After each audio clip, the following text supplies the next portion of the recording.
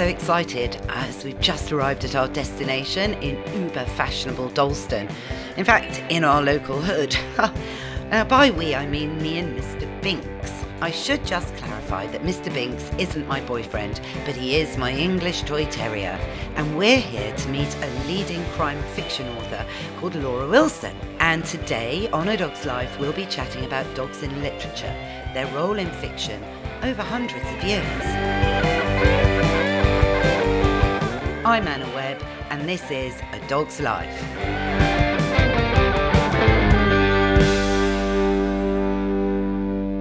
Hey Laura, thanks so much for sparing the time to have a chat today. I must say it's a bit emotional seeing you again, as the last time I saw you, Molly, my first miniature bull terrier, was alive. And indeed, I was living around the corner.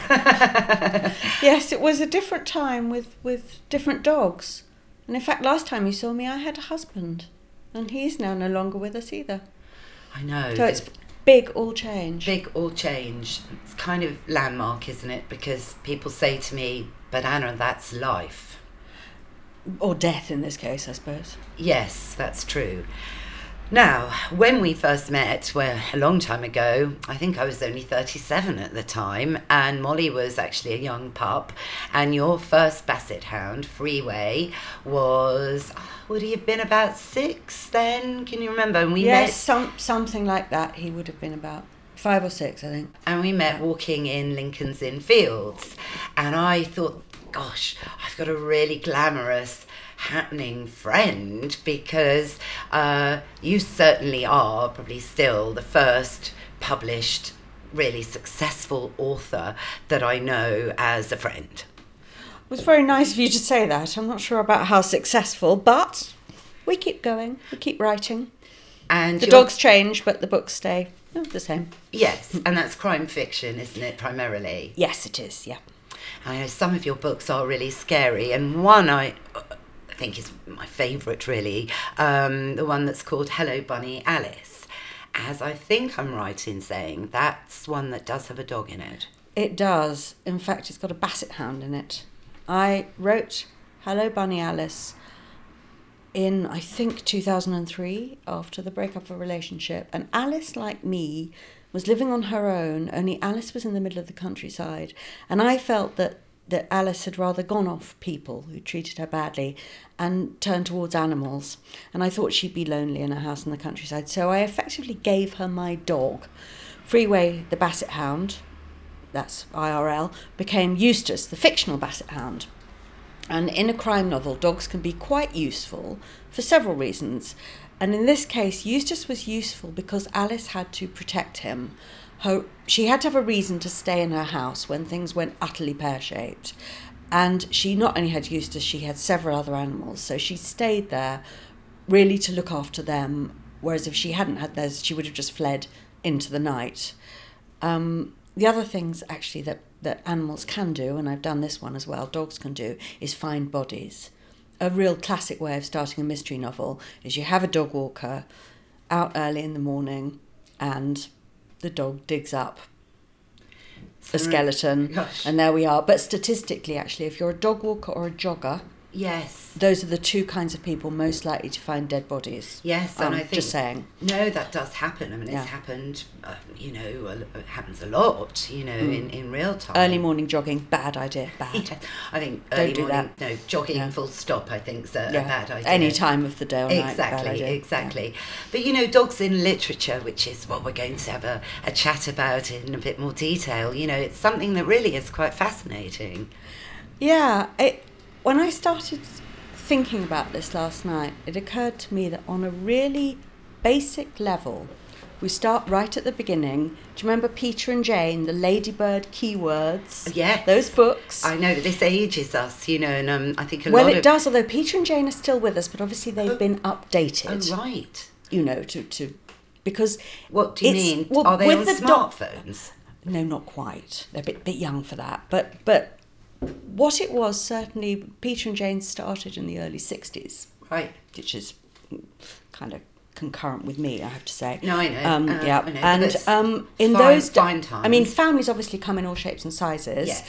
And we, as the country makes much more allowance for that now, but back in those days, there was the normal family, and that was the breadwinning dad, stay-at-home mum, 2 kids, maybe 3, and the dog. And the dog was part of that bourgeois normalcy. So Peter and Jane had a dog, which was called Pat. And the dog was just part of that family unit. And this showed that this was a really normal family. But they also, certainly in children's books, dogs feature as what you might call an only friend. You know, there is this thing that we may not be cool enough or attractive enough or good enough at football or whatever it is, wear cool clothes to be popular at school, but at least the dog's going to like us. And do you think that's why dogs are in literature? Are they there to represent good and, you know, as a foil to the humans in the fiction piece that kind of might be bad in simplistic terms? Well, partly, although dogs, of course, themselves can be bad. They can be evil with enormous fangs and sort of try and bite you and stuff. But I think, by and large, with literature, it's sort of like paintings, that dogs very often represent fidelity and loyalty. And in paintings, obviously, it's a sporting painting, they can be hunting dogs, but they can also be companions. They're often shown on people's laps. Yes. And very often, certainly in children's literature, you do get this thing where the child is alone. Very often, children in literature who are the protagonists of stories are orphans. Parents very often are somewhere else. And if you think about The Wizard of Oz, which I love. Yeah, Dorothy lives in Kansas, which is described very early in the books. It's the middle of nowhere. Yeah. It's this colourless plain with no features. And she's an orphan, and she lives with Uncle Henry and Aunt Em, who are described as grey people. They work incredibly hard on this barren, windswept farm, and all their energies are just trying to keep, bread on the table. And Dorothy can't play with them. She's young. She wants fun. She wants adventure. So she has Toto. And Toto really, he isn't grey. There's a bit that says Toto made Dorothy laughed. And he saves her from growing as grey as her other surroundings. He's a little black dog with long silky hair and small black eyes that twinkle merrily. On either side of his funny wee nose, he plays all day long, and Dorothy plays with him, and she loves him dearly. So in a way, he's a small black dog, but he's the colour in her life. There's an emotional connection there, which there isn't with anybody or anything else. Because Toto really stands out, not least for obviously being the only dog in The Wizard of Oz. And would you say in sort of literary terms that he is the hero and Dorothy is the anti-hero? Not exactly. Right. Toto is actually, in terms of just story, just technical, making the book, he's actually the catalyst. He kicks the whole thing off. I mean, obviously there's a hurricane. Yeah. But what happens when there's a hurricane is that they have a storm cellar, and Aunt Em and Uncle Henry say, quick, come down to the storm cellar, the tornado is approaching. But Toto runs away and hides under the bed, and Dorothy has to go and get him. Oh, yes. And of course there is then not enough time to get back down to the storm cellar before the tornado raises the entire house into the sky, and it flies away and it lands in the land of Oz. So Toto actually, he makes everything happen. Okay, so that was obviously a reason that it was Frank Bohm, that wrote the original novel, way back in, what was it, in the 1900s? I think it was the early 1900s. Yeah. I looked up about Frank Baum and I couldn't find any evidence of whether he had dogs or did or didn't, or much about him. But there was a whole series of Oz books. They just went on and on and on. I think eventually someone else took over writing them. And in about book 8, Toto reveals that he can actually talk, but just doesn't want to. How funny. It's sort of, well, I can talk because I learnt to talk in Oz, but I can't really be asked. Which is fair enough, actually. Well, yes. I mean, I think speech is, being you could argue it's quite overrated, it's given overrated. how much trouble human beings get themselves into because they talk. Exactly. And of course now, with social media, we're not really using the power of speech that we've been blessed with as human beings, and it really is the only thing that separates us from animals. So in a way, maybe that was quite a foresightful opinion of Toto. Yes, it could be, and he clearly felt. I mean, and I have to stress, I haven't actually read this far into the Oz series, that he just had an easier life. Yes, if he kept stum and just barked occasionally, and that was fine. I mean, obviously, in the story, Dorothy has to protect Toto, and in doing so, sometimes does things that are sort of counterintuitive. When they first meet the Cowardly Lion. Oh, yes. Toto rushes at him barking. The lion opens its mouth and Dorothy steps forward and whacks him on the nose, which is really not a very smart thing to do with a lion. But of course the lion promptly bursts into tears and says, "Look, I'm really sorry. I wasn't going to bite him." And I did, and Toto is very suspicious of each of those characters. In fact, he bites the Tin Man and hurts his teeth. How funny, all this detail. I mean, it's years since I read and The he Wizard of also Oz. later on bites the witch, but of course she's so wicked that all her blood has dried up, so that's kind of pointless. Something happens to Toto. Doesn't he get captured by the wicked witch of the East? The Wicked Witch's winged monkeys. Right. Because there are quite a few sort of animal hybrid things in this book. Toto is just a dog in the magical land. That is all he is, and he reacts as a dog. No, it's a very an amazing book, really preceding Tolkien and Pullman. After that really fuses the allegorical with reality. Well, yes, and Toto, like Dorothy, they don't change. Whereas when they go to Oz, and in the film this is brought out more, that the good witches Aunt Em and the travelling salesman, sort of snake oil salesman, is the Wizard of Oz, who of course is, spoiler coming up, turns out to be a complete charlatan who's sort of operating levers behind a curtain. And then the farm hands from the farm in Kansas are the lion and the scarecrow and the Tin Man.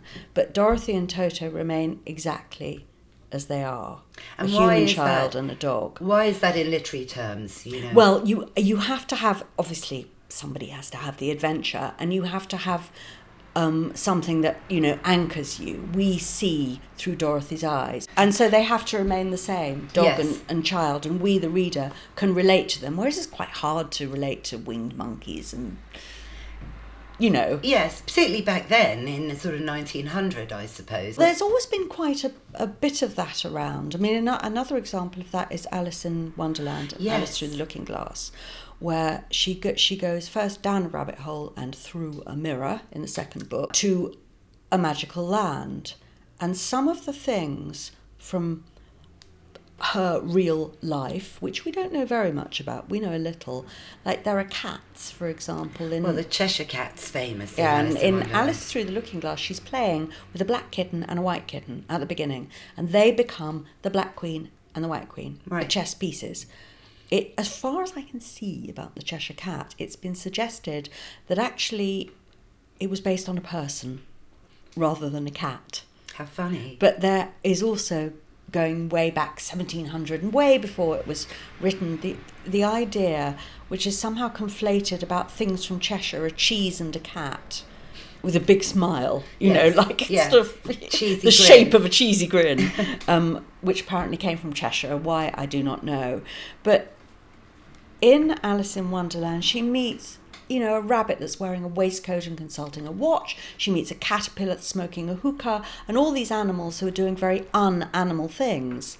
Except when she shrinks down really tiny, she meets a puppy. And the puppy is a recognisably normal puppy. From Alice's point of view, because she shrunk, it's as big as a shire horse. But in all other ways, she plays a game with it, fetch with a stick. It behaves like a puppy, and it rolls over, goes to sleep, puppy would, and off Alice goes. And people have speculated about why wasn't this sort of some kind of weird dog that sang songs or, I don't know, stood on one paw or did whatever else? Yeah.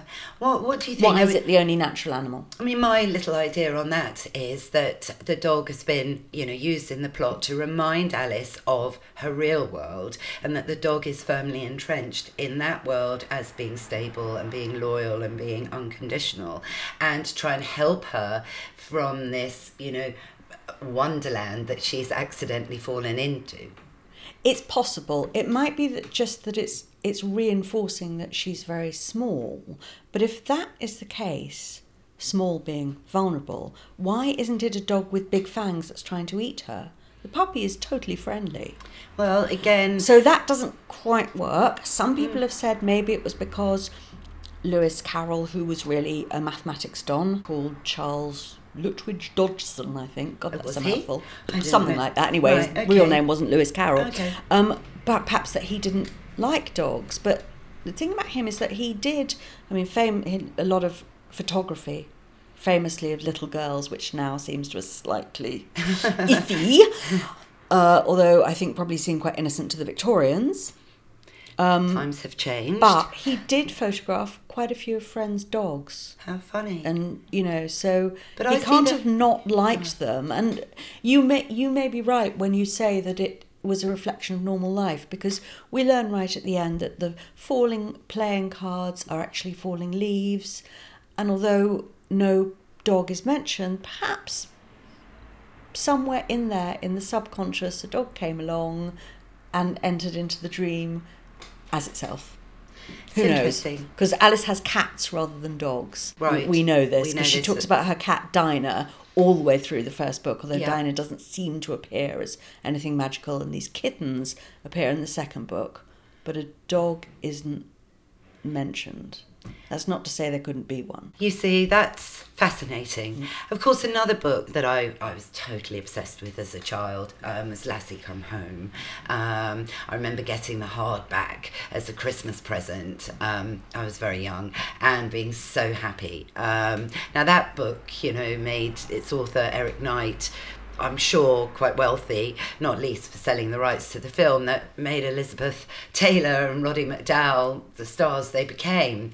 And I know Elizabeth Taylor, before she died, she made a statement to say that Lassie was probably her favourite co-star ever, certainly the most reliable. Yes, I can. She was actually a dog person. She and Richard Burton had two Pekingese called, and it hurts me to say this, they were called O-Fi and Ean So. And it's one of those things where you find out something about someone that you really admire and you think, oh, did you have to? I know. But apparently they weren't house trained. Well, which was pretty tough on the staff. I'm sure it was. And when they came to visit England, they were clever to avoid quarantine, because this was years before the pet passport was invented. So they didn't actually enter the shores of England. They had a boat moored, somewhere on the Thames, and their dogs stayed on there.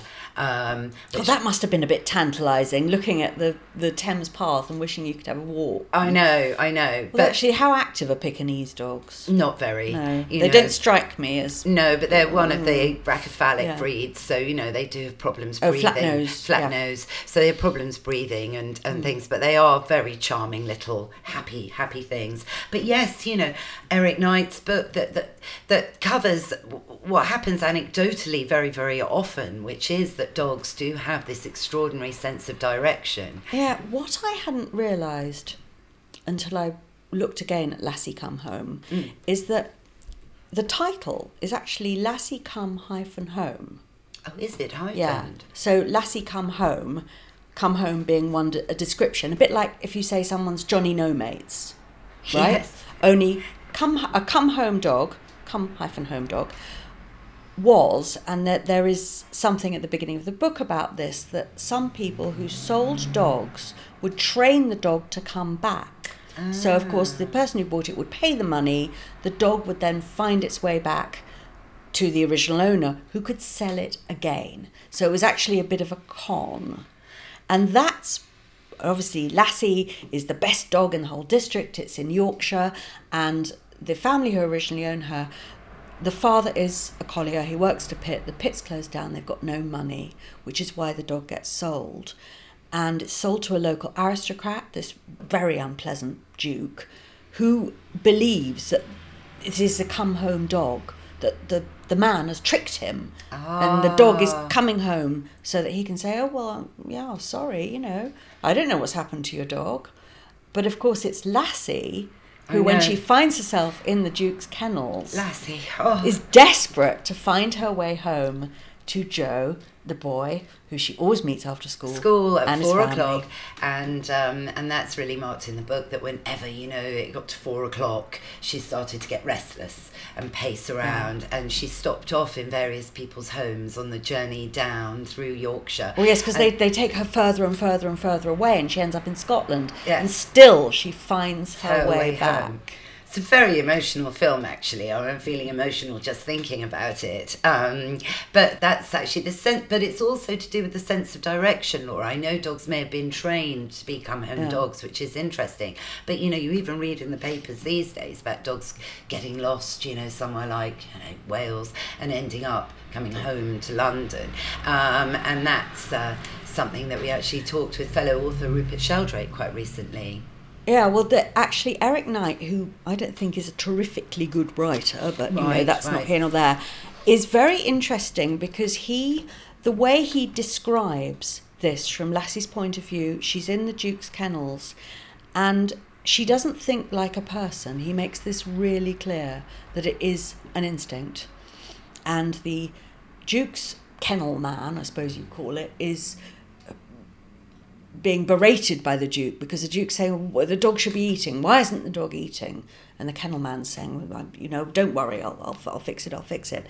And when he leaves, the dog sort of just blinks at him. She completely ignores him. It's like a human blanking you. And then it says, when he was gone, she lay unmoving in the sunshine until the shadows became longer. Then uneasily she rose. She lifted her head to scent the breeze. As if she had not read there what she desired, she whimpered lightly. She began patrolling the wire, going back and forth, back and forth. She was a dog. She could not think in terms of thoughts such as we may put in words. There was only in her mind and in her body a growing desire that was at first vague, but then the desire became plainer and plainer. Suddenly, Lassie knew what it was she wanted. Now she knew. It's interesting. He never actually makes her put it into words because she's a dog and she doesn't have words. She just knows. Yes. And we know she has to get back home. To meet Joe from school. And I was just rather critical about Eric Knight's writing, but actually he encapsulates it perfectly. Yes. Because she's not formulating sentences and overthinking it. It's pure instinct. Yes, yeah. And it's that knowing aspect. The word knew, you know, is actually quite significant, really, in terms of dogs having this almost extra sensory perception. Call it instinct or whatever. And that's quite in contrast, really, moving on to another firm favourite, of course, which is the classic 101 Dalmatians, where the dogs do actually speak an awful lot. They do. Although more to each other than to... Yes, you know. yes. That 101 Dalmatians is kind of the opposite of most children's books.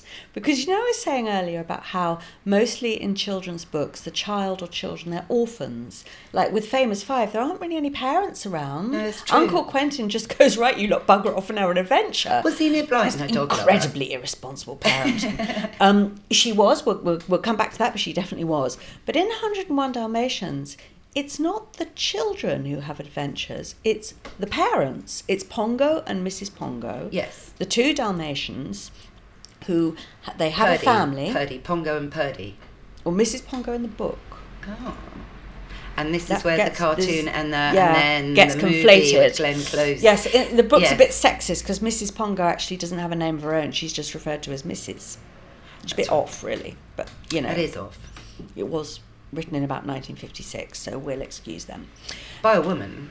By a woman who was actually rather an unconventional woman. But again, she got the idea because... Did she have Dalmatians? Dodie Smith started life as an actress and apparently was catastrophically bad at acting. Oh dear. So she went to work for Ambrose Heel at Heel's Furniture Shop? Yes. All beautiful interiors and furniture. Indeed. And she was a very, very stylish person. And her big thing, her trademark look was black and white. Ah. So her then lover, who later became her husband, bought her a Dalmatian.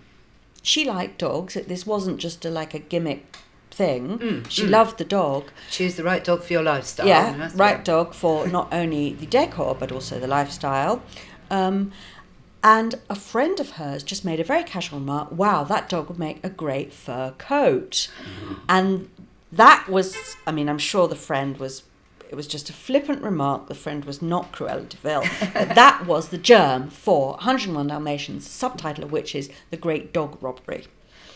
Okay. So it's Pongo and Mrs. Pongo. As I say, they're the parents having the adventure because they are going to find their children who've been kidnapped by the evil Cruella de Vil.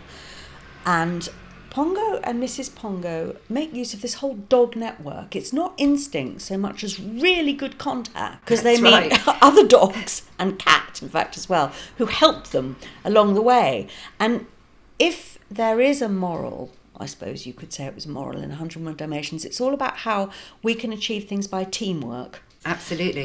Because when they get to Hell Hall, accurately named, where all these dogs are being held prisoner, and they overhear this conversation of Cruella de Vil telling her henchmen, we must quickly slaughter them and skin them. It's pretty revolting when you think about it.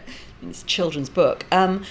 Right, we've got to go into action now. We've got to save the dogs. But their youngest dog, the one that's called the Cad Pig, he's really too weak to walk as fast as the others. So they find a cart, and the puppies take turns pulling the cart.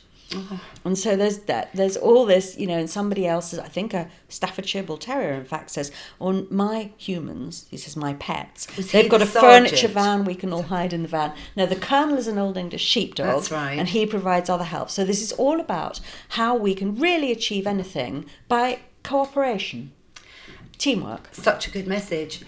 Such a good message that, arguably is lacking in today's world. Yeah, we could do with a bit more of that. We could. And then there was the Starlight Barking, which I think was the sequel to 101 Dalmatians. Yes, the Starlight Barking is a very bizarre book. See, I love the Starlight Barking. It kind of ends up almost like sci-fi. Yeah. With Sirius, this is dogs against nuclear war. I mean, it's deeply strange. It did go off on one, to coin a phrase. I'm not quite sure what happened there. Yes, distinctly peculiar, which I think is the reason why 101 Dalmatians has been filmed 4 or 5 times. Well, the Disney cartoon animation is obviously... Yeah, Disney kind of jibbed at Starlight Barking, I think, because it's just too weird for anybody, really. Oh, gosh. What would be your favourite doggy character then in literature, Laura? Ever. Okay. I'm not sure if this counts, but I have a very soft spot for Tock. Tock is a watchdog, quite literally. He's a cross between a large dog, possibly a mastiff, and an alarm clock. He can wind himself up with his one back foot. That is He's so really great. Cool.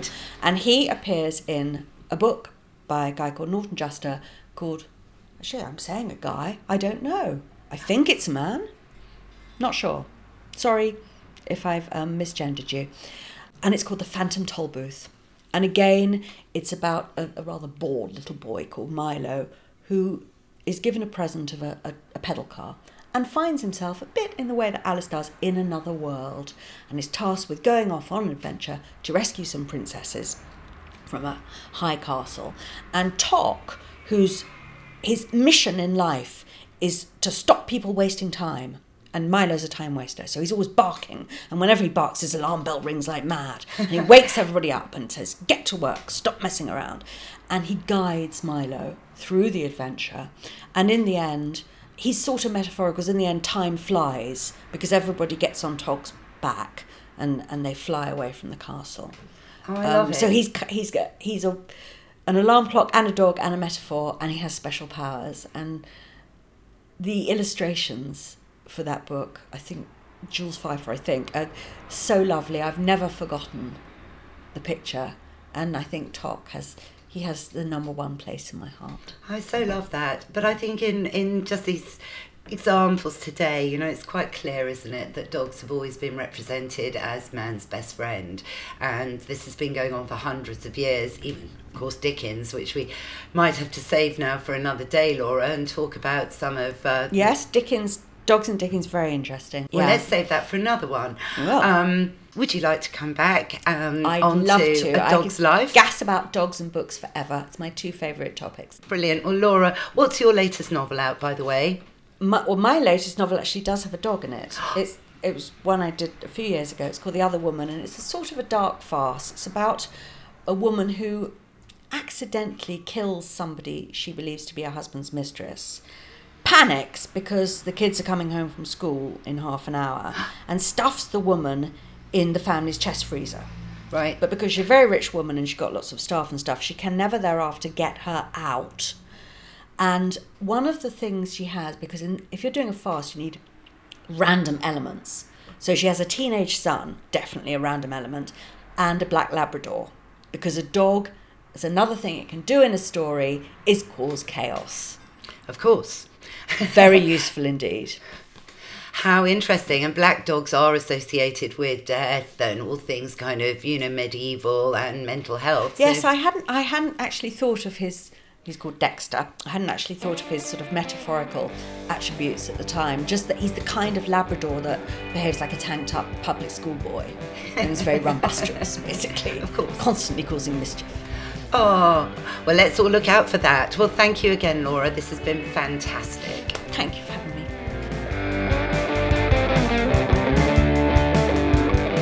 So that's our show, Mr. Binks. What did you think of it? Yes, Laura was brilliant and so intellectual, and what she said about Toto, well, I've always loved Toto more than Dorothy. And thank you for listening, and I hope you found it fun and enlightening.